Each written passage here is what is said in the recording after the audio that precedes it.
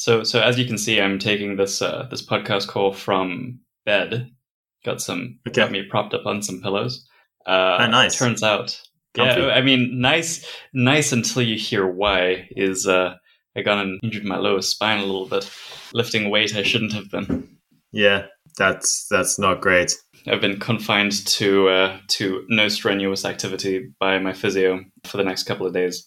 If you have a very hard time deadlifting 100 kgs, you should probably not do it 10 times in a row. Oh man, that sucks. That sucks. How's London done? Yeah, it's good. It's good. I was actually up in Edinburgh, so it was quite nice. It was actually quite a nice couple of days there. Did a workshop for some customers and basically drank whiskey. I mean, when in Scotland, you got to have some scotch. Yeah, I went up this really windy hill. There's a place called Arthur's Seat. Can I quickly ask you a question? Are there any non-windy hills in Scotland? I can't confirm or deny. they possibly, but I highly doubt it. Yeah, it's like this. I think it's weird because there's always people.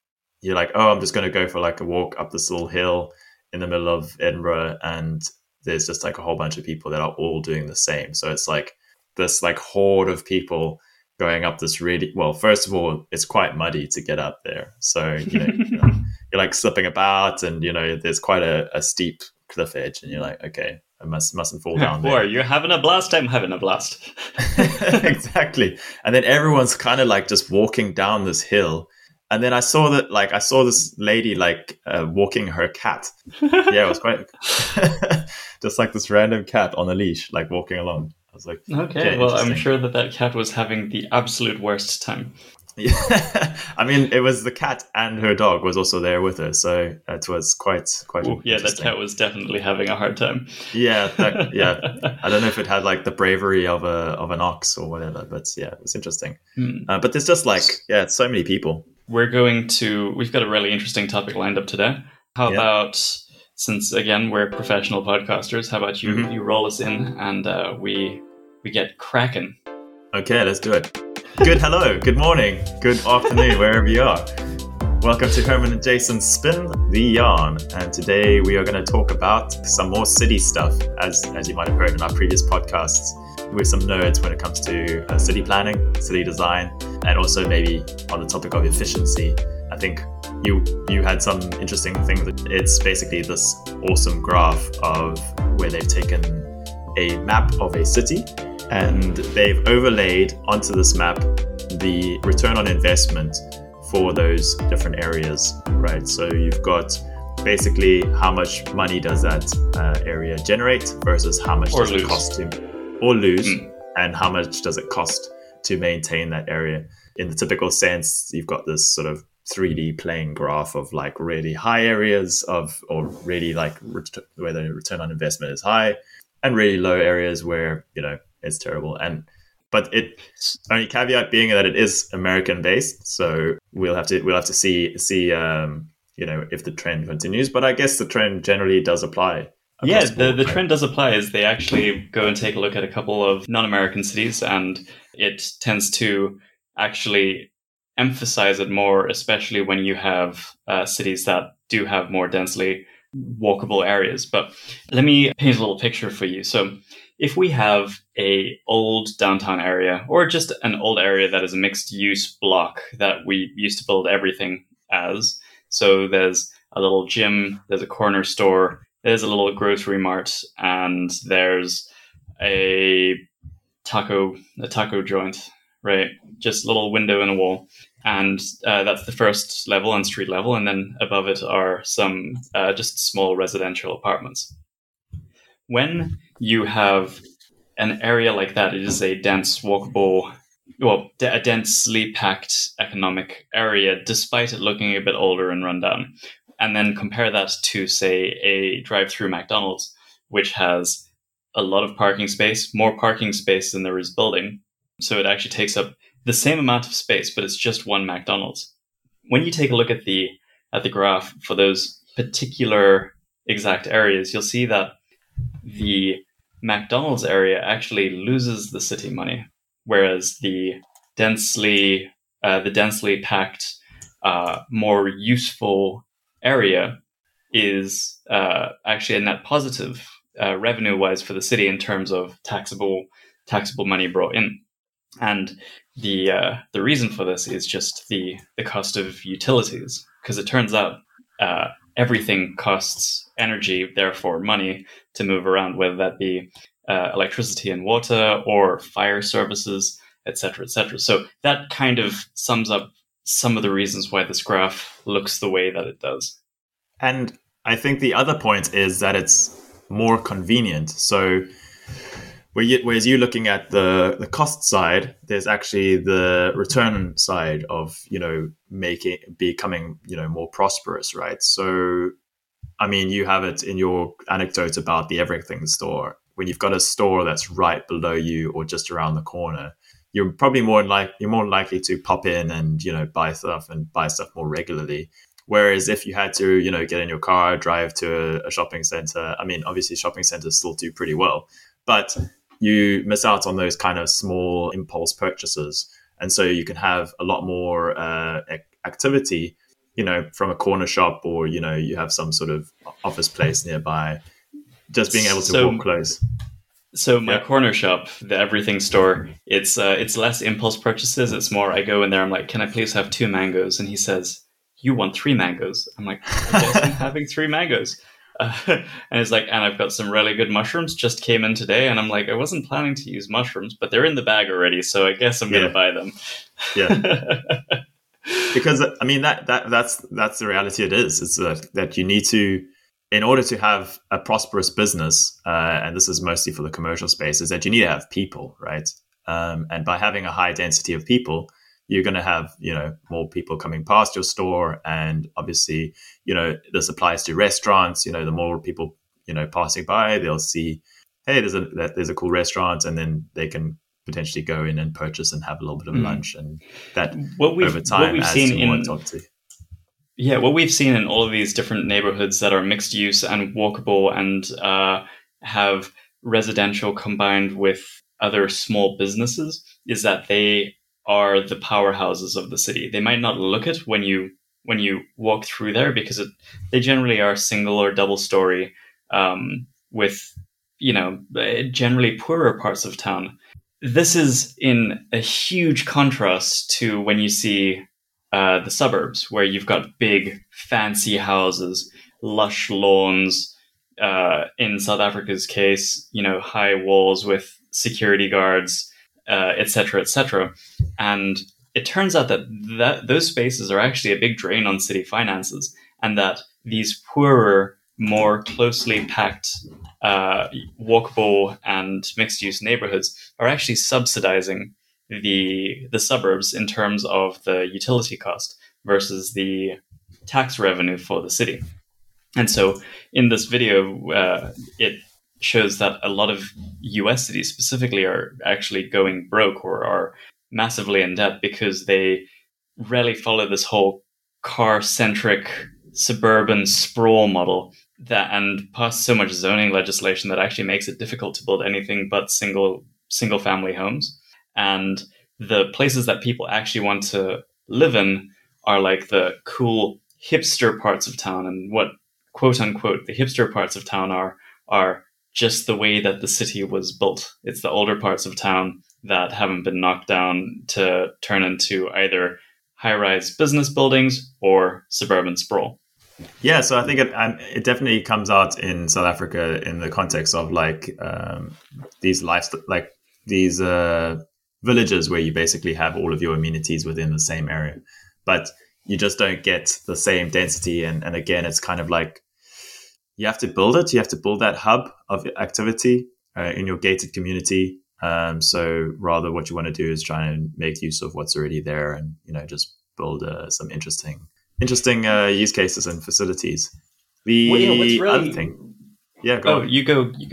What is interesting about these mixed-use neighborhoods is that we do see a mixture of both just this is the old city that is now the quote-unquote hipster neighborhood, as well as new developments that make it a mixed-use area, generally in like student parts of town, where you'll have a food market right next to some apartment buildings, right next to a park, etc., etc. And those areas are also economically prosperous and are very, very recent developments. Linden in Johannesburg is a good example of that. In Cape Town, we're starting to see a couple of places that are being developed as quote unquote studenty areas, like down on the intersection of kind of Rondebosch and Newlands for the UCT students. And it's actually really interesting to see that dynamic showing up here as well. What was quite interesting about that graph is as well is in cities that have very distinct public transport routes, you can actually see the increase in economic activity right along those lines, that you can actually track where the public transport routes are by the economic activity generated by those areas. And the other source of economic activity is if you think of someone who is going to work, right? For them, a lot of time is spent on commutes, right? So in a city, and especially like cities like London, what's really useful is to be able to, after work, you have the ability to go to another area. You have the ability to explore an area. You want to maybe meet up with friends. There's a saying in the UK that if you like more than 30 minutes away from your mate, you're probably never going to see that person because you're too busy either commuting or working, or you don't have the time to go across town and explore some new restaurant or new art experience, all those kind of things. So by having it densely packed, or more density, you have more opportunity for someone who's after work going to go have a bagel in East Town, or they can go over to Sea Point and have watch the sunset and then still get home on time. Whereas in another stat that I saw this week, there was a statistic, this was on Twitter, and it says that as of 2020, Americans saved over 60 million commute hours per day with remote work. So assuming a 5-day weeks, that's 16.3 billion hours saved per year, equivalent to 23,000 lifetimes. So if you can imagine all of that time that is going into commuting, and I mean, that's not just in the US. I have a couple of colleagues who spend anywhere from 10 minutes to 45 minutes to get to work. This is either on a daily basis, although they are trying to do sort of more 3 days a week.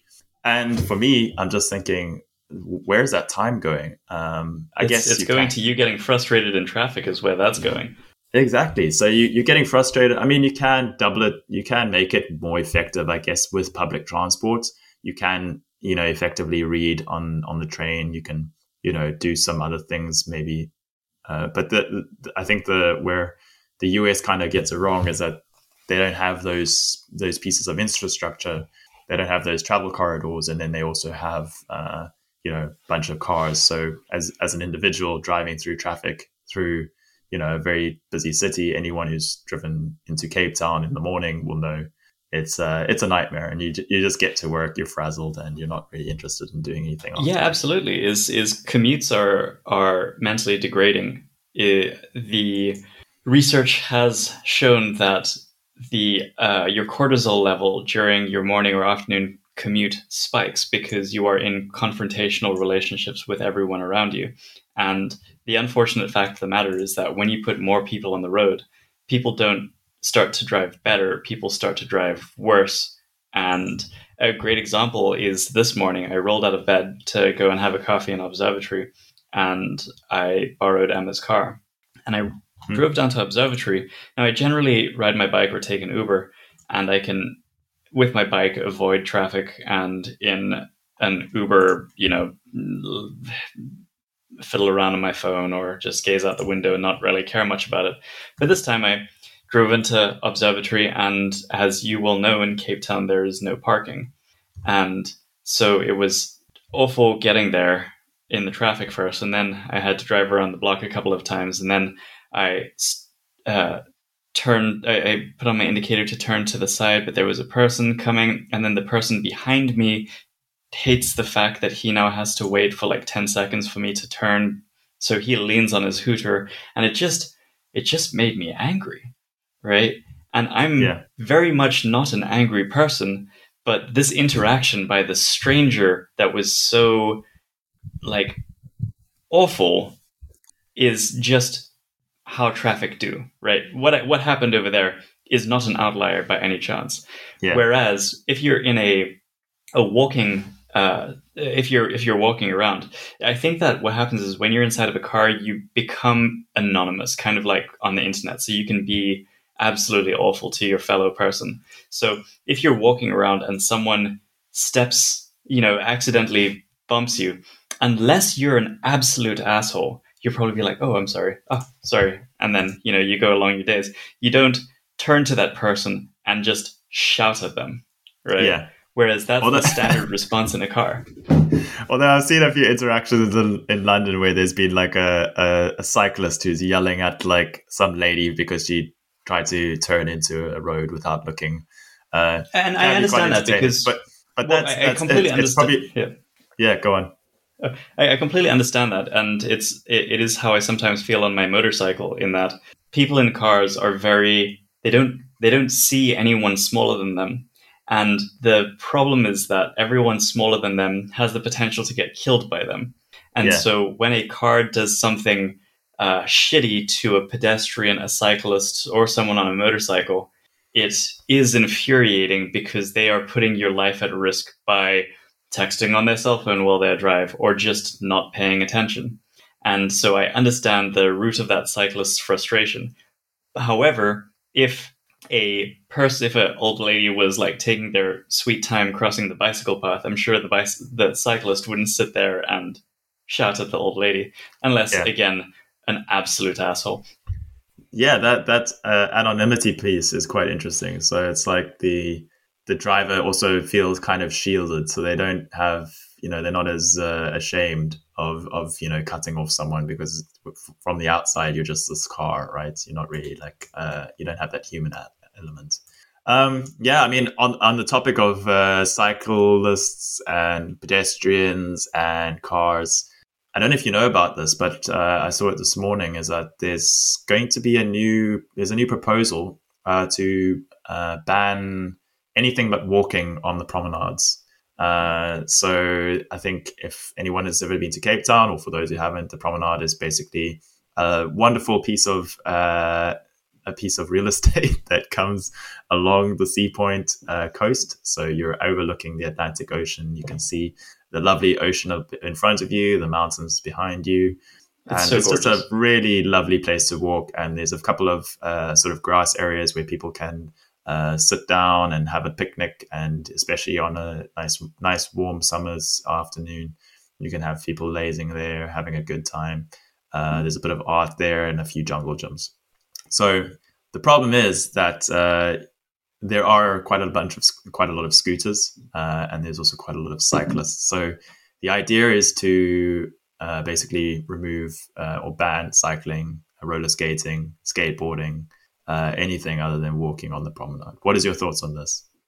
So I actually do have opinions on this. I'm sure you do. So this entire proposal sounds more to me like old people shaking their fist and saying, kids these days with wheels on their feet. And it doesn't come from a place of statistical analysis. There have been pretty much no cases of injury or nuisance caused by these bicycles and scooters and rollerblades and skateboards on the promenade. I think that it is a beautiful area for them to be in, with one exception. And I think that this is where people are starting to get frustrated, is with the rise of e-bikes and e-scooters. It means that people can ride a lot faster, right? And my opinions on e-bikes are a bit mixed. I personally believe that e-bikes are motorcycles. They are two-wheeled machines that are motorized, and they can go as fast as motorcycles. And so if you're going to allow e-bikes on the promenade, there needs to be a very distinct speed limit, right? And I'm not too sure how you would enforce that. But I understand the root of the problem is people want to go for a nice walk on the promenade. And no one has a problem with those single speed Discovery Vitality bicycles that don't go very fast and that you pedal backwards to stop. But as soon as people come past on their 70,000 Rand mountain e-bikes at, 30 kilometers an hour, that is not an experience that you want when you're taking your leisurely stroll. So by going and banning all things with wheels from the promenade, it's a very overreacted solution to a very specific problem. What is quite interesting is that Open Streets, which is the initiative in Cape Town that is looking to cordon off roads and get cycling lanes set up and all of that, they had a bit of a Twitter flame war with the people who were proposing this legislation. And they're like, if you can show us the actual stats that you guys are trying to base this legislation on, that would be great. Because right now, again, it's in The Simpsons, you like old man shouts at sky. That's pretty much the basis for this legislation, which should not be the case. Yeah, so I also get the feeling that it's someone has gotten a little bit upset. And, this is kind of, some lawyer trying to get one up on the youngsters one last time before he croaks. It does have that feeling to it. But I mean, it also has the feeling of, if you want to incentivize people to, get outside, be a bit more mobile, experience nature, just, connect with nature a lot more, having, one kid on his bicycle while his mom pushes the pram down the promenade. I don't think that's, worthy of an outright ban. I think there is kind of an intermediate solution, right? And I saw it when I was in Valencia the other day. In the park, they would have, first of all, they would have sort of the main walking area, but they'd also have a separate cycle path. So in terms of people who are using, a bicycle to commute, maybe going for a little bit of exercise, some people don't like running, some people like cycling. If they had a separate path that was maybe dedicated just to cycles, scooters, those kind of things, that might be a good in-between. But obviously, that requires effort from... More infrastructure, more effort. But I think altogether it might be more pleasant because I've been one of those people cycling on the promenade, and to weave between people, sometimes you just want to get where you're getting. And it might be better. The fact of the matter is that you're not going to ride on the road over there, because despite this being a walking-ish area, that road is still an absolute mess of cars, driving at 60 kilometers an hour, which is enough to kill you. So I'd say having a cycle path next to the road, preferably with an island in between, or having the cars parked as the barrier, would actually be a great solution over there. And you wouldn't even have to specify no cycling on the promenade, as I think people who are cycling will naturally go to the cycling path, especially if there are people on the promenade. It would be a system that fixes itself, because as soon as you ban cycling and skateboarding and stuff on the promenade, then you need to police it, right? Which means you need to get officials to hang out on the promenade to tell people to get off their skateboards or get off of their bicycles. And that just doesn't sound like a solution to me.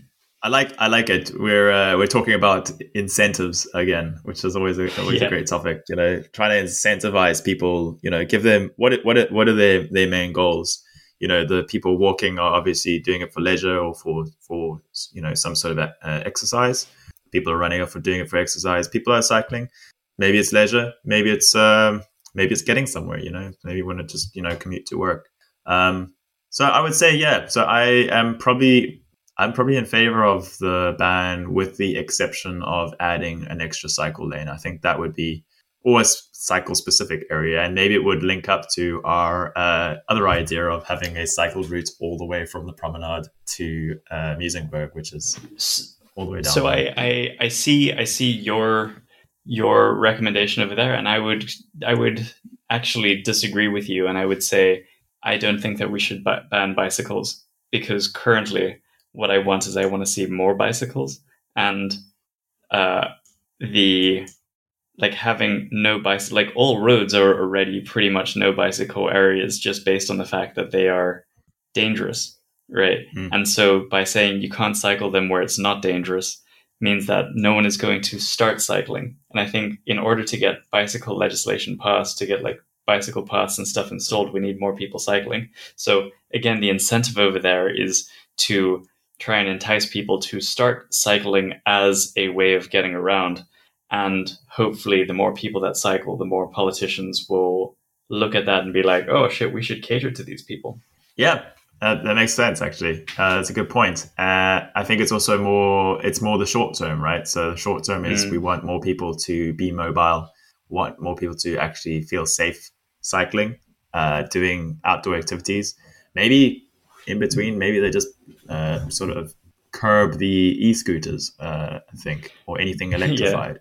Because, as you mentioned, I think the e-scooters are the ones that are, if you've got like some 7-year-old on an e-scooter flying down and they whack into some old lady, that's not going to be great for anybody. Having been on an e-scooter, and you still have the scar on your forehead from your e-scooter experience, I'll 100% say that those e-scooters are a lot less safe than bicycles. You have a lot less granularity when turning. You have smaller wheels, so you are more prone to hitting holes and falling off, whereas a bicycle is actually a very, very stable form of transport. Yeah. Maybe going back to the original topic, where do you think would be the highest ROI spots in Cape Town? And also, maybe as a follow-on, maybe it would be cool to have a kind of a challenge, the first Spin the Yarn challenge of maybe building one of our own maps. That could be really neat. Yeah. How hard do you think it would be, and where do you think would be the highest return on investment in Cape Town? So I'll as far as actually going and creating this map, it turns out that it is actually quite a lot of work, and the ones that I've looked at so far, they're all done by this firm called Urban 3, who is essentially a consultancy for city municipalities on helping them to improve their money flow and improving their city design for better living and improved revenue. And what they do is they literally map out the entire city, and they go piece by piece, figure out what the utility cost is to the city for each piece of land, as well as the tax revenue. And so you can get those documents from the municipalities. But as you know, Cape Town is built up of lots of different municipalities. So you have to go and you have to get those documents for all of those, create a nice big CSV file that delineates every single piece of property, both its taxable revenue as well as its utility cost, and then build your own graph, which is entirely possible. And it would be a pretty fun little challenge to do.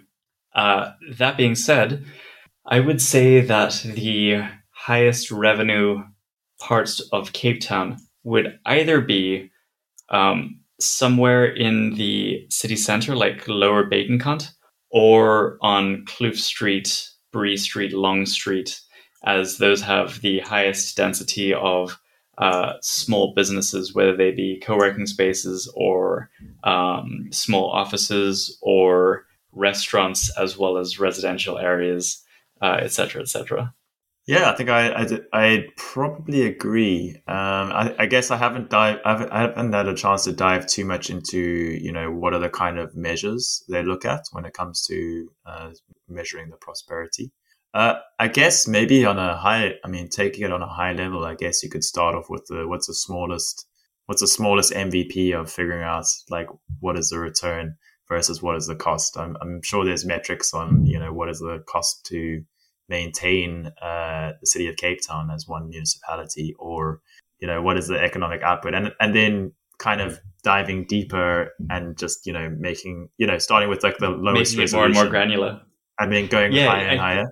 Yeah, I think you're right. Is you could actually build this by just taking each different municipality and having it as one bar. So you'll have like the city center, how big is that? And then you'll have Oranjezicht, you'll have Vredehoek, and then you'll have, the suburbs like Claremont and Newlands and stuff like that. And I think that we will see the same trend. I think that we will see city center, gardens, and Oranjezicht, or maybe not Oranjezicht, but the Kloof Necky area as being fairly economically productive. And then I think we will see the suburbs, including, interestingly enough, like Vredehoek and Tamboerskloof, as being uneconomically productive, as they don't necessarily have that many. Okay, maybe Vredehoek will have a higher one because it does have a bit more density in terms of apartment buildings, whereas Tamboerskloof tends to be single-family homes, but they are quite nicely packed together. As soon as you head out to the suburbs, Rondebosch, Newlands, Claremont, it starts spreading out a little bit, and I think that we will see the economic productivity go way down, as most of that is just garden space. But you still have to have roads connecting all of these things together. And as the video puts it, is the worst culprits are the cul-de-sacs, which are essentially governmentally sponsored driveways. Yeah, I would even say, I mean, yeah, even on a time span basis, if you think about like startups versus the big city, because it would make sense, like, Portside might be, the highest economic activity being like where we have the banking district and those kind of things. But maybe in terms of like, supplying jobs, we could have a metric, and maybe like, where there's small startups and small kind of businesses. Well, so I think that is taken into account, right? Is that is essentially taxable revenue for an area because businesses are based in a specific place. Yeah, awesome. I mean, so, the other aspect that we could think of is, if you had some sort of NGO that raised money to hire Urban 3 to do the mapping for us, that would be quite a good stepping stone. So anyone out there who wants to donate NGO money to the Spin the Yarn Foundation get to be established. This is our plans, and this is how we're going to do it. This is the hill that we are going to stand on. So I'd like to quickly talk about what I said about Tamboerskloof versus Vredehoek, and that Vredehoek may be more economically productive because it's got apartments, whereas Tamboerskloof is single-family homes. And that's actually a really interesting distinction over there, is what makes apartments a really, really good use of land isn't necessarily the fact that they are built closer together so you can fit more people into a specific place, but it is the utility cost as well as the accessibility of it. So what I mean by that is, with the utility cost, we tend to think of, roads and electricity, internet, stuff like that. And that is all a factor. If you have, 20 houses versus 20 apartments, it's really easy to run one electricity line into the apartment block and all the apartments get electricity, whereas with each individual house, they each need to have their own individual connections. And the same can be said for internet and fiber optics and water, etc., etc. But another one that's really interesting is just the fact that what surrounds an apartment building what surrounds an apartment are other apartments in the block. And this dramatically decreases the cost of heating and cooling the place because they are insulated so well by other apartments, right? Is you don't have to have very insulated walls between you and the next door neighbor because of the fact that they are effectively insulating your apartment and you're effectively insulating their apartment. And I think that's just a really neat way to go about it, bar the fact that, maybe they make a lot of noise. Yeah, so I mean, it's like typical economies of scale that we're actually seeing. We're seeing like, you build one house, that's got a certain cost. If you're building an apartment block, when you're building one wall, you're actually building one wall for two houses, right? So if you look at it in that sense, 3 apartment blocks in a row, you're building less walls. And also, yeah, when it comes to the utilities, I think it's easier to actually build and also easier to manage, because I can imagine, if you're thinking of the future where we're thinking of things like smart grids becoming very intelligent, or, I've seen a few articles recently about, feeders. So you feeding energy into a building, but if a building is, 0 rated or actually has a positive net effect on the energy, then you can actually feed it back. So when it comes to building a complicated network like that, where you can feed energy in and out, it's going to be a little bit easier if you've just got a couple of apartment blocks versus if you have to do it on a per house basis, because the kind of tracking that you need to do is a lot more at scale. You're going to have a lot more sort of IoT enabled sort of services, and it just gets a lot more complicated. The other side is, though, I think there is also a cultural thing to it. And I think people tend to, once it's easy for us. We're just empty nesters. So when it comes to people who have families, they don't mind having a backyard, but maybe you can compromise and have a cool park, or being close to something as cool as a promenade, or, having a cool place for your kids to play. I think that would make a sort of big benefit. And then also reducing your commute time, working from home. Interestingly enough, one of the things that we have that we have seen is that kids who live in good neighborhoods inside of more densely populated cities, or living spaces inside of cities, actually have much more social connections, as they can say, "Oh, I'm going to go and meet Timmy at the park," and mom says, "Cool, I'll see you later," and they go and they meet Timmy at the park. Whereas if you're in a car-centric suburb, it's like, "Hey, I really want to go and see Timmy. Can you please take me?" And mom's like, "Hold up, Desperate Housewives is on. Go play on your VR." And so, he goes and he does that.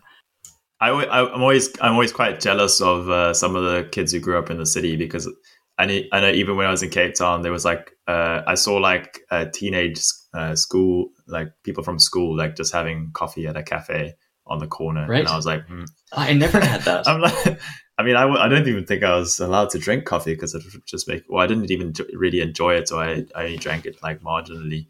But yeah, I see it here in London as well. You see a bunch of kids going to the cinema, going on the tube, you're much more connected. And you just have a lot more options at your disposal at a much younger age. Man, public transport when you're young must be so nice. German kids were all on the train and stuff, and it hasn't even clicked until right now that my entire childhood was entirely dependent on, could my mom take me there? Yeah. And especially having, a single parent upbringing, I couldn't even mom's busy, let me go and talk to dad, because, dad had gone to pick up a box of cigarettes and never come back. And so I was literally homebound. Yeah. Unless explicitly planful.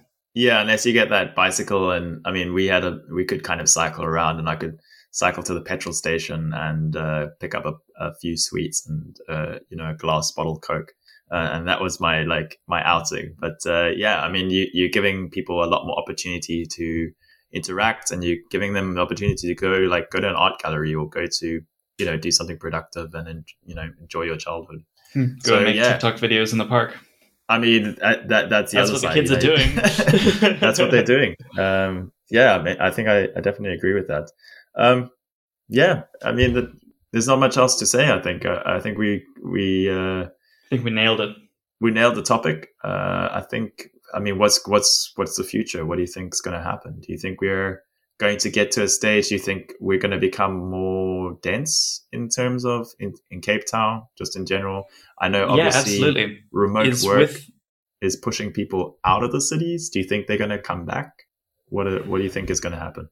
One of the things that these studies have shown is that to the city, the suburbs are a drain on finances. And cities are going to respond by increasing their taxation of single-family homes, right? It is only natural for the market to correct for that. Now, what I believe that will do is it'll turn the suburbs into a much more bougie experience. Only real fancy people can go and live in the suburbs if they really want to, even though it provides a worse cost of living. And not just cost of living, but also just worse living experience. But you get to have your home, and however, at least you won't be subsidized by the poorer neighborhoods, and you will be providing tax money to the city that can then use that to increase public transport and other infrastructure and actually pay for your cul-de-sac, right? So I don't think that suburbs are going to go away. Suburbs are here to stay, but they are going to become more expensive as more and more cities become wiser to the fact that they are just the devil. Are you saying that economic forces are going to correct it? So, I believe that economic forces. Are you saying that the economy will correct these kind of problems because of the fact that there is a desire to live in a more reasonable area? You know, if there's more suburbs, there's going to be more tax later down the line because, you know, they are uneconomical. And then people will say, hey, it's just cheaper, better to live in the city or live a little bit closer. We'll see this constant ebb and flow of people moving city remote.